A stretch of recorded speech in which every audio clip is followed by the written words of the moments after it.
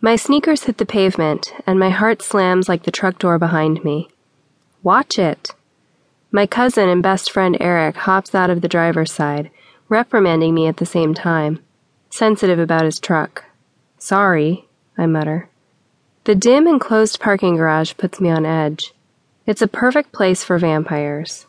But it's early afternoon, not their prime hunting time. The upscale Austin, Texas mall parking lot is packed with sedans and trucks. I sling a motorcycle helmet into the bed of the truck, where it joins the massive four-wheeler we just spent an exhilarating morning breaking in, a gift for his 18th birthday a couple of months ago. For my 18th, I'm getting a night of torture, mom style. I can't believe you're making me do this.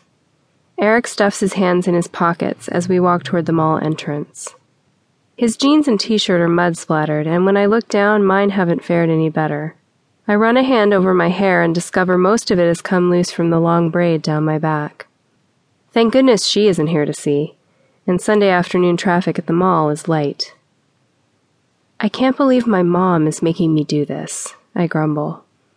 He's heard it all before, how I can't stand the thought of going through a cotillion, a big debutante ball to do for my birthday party.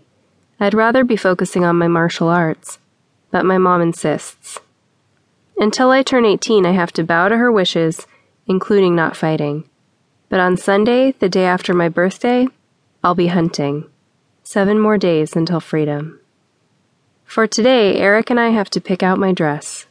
I think Mom knew better than to join me. Ending up in a blowout fight in such a public place would probably ruin her rep with her ritzy friends. Let's get this over with. Surely it won't take long to find something gaudy enough for my mother. 20 minutes later, I'm staring at myself in the mirrors surrounding me, the horror I feel reflected on my face, in triplicate. It doesn't fit right, just like all the rest. This is the 5th one. I know why, even if Eric and the sales lady helping us are too polite to say anything. I'm too flat up top, too tall, and too skinny to pull off any of these formal gowns. On the other hand, the gowns with strapless or spaghetti straps show off my biceps nicely. Too bad I can't have a kama, a traditional Filipino weapon, looks like a scythe, as an accessory. But my mom seems to want to forget the weapons part of our family tradition and focus only on this big party. Maybe something kneeling, the sales lady murmurs, hurrying away from the dressing room. Take me with you, I shout silently. Behind me in the mirror, Eric plays on his smartphone. I snap my fingers and he looks up. Our eyes meet in the mirror. Is it too much to ask for you to actually look at the dresses? He shrugs. I'm not a chick.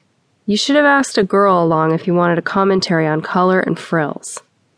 But he knows I don't have any real girlfriends, so I'm not surprised when he puts the phone down next to his thigh and leans forward on his elbows. It's not that bad.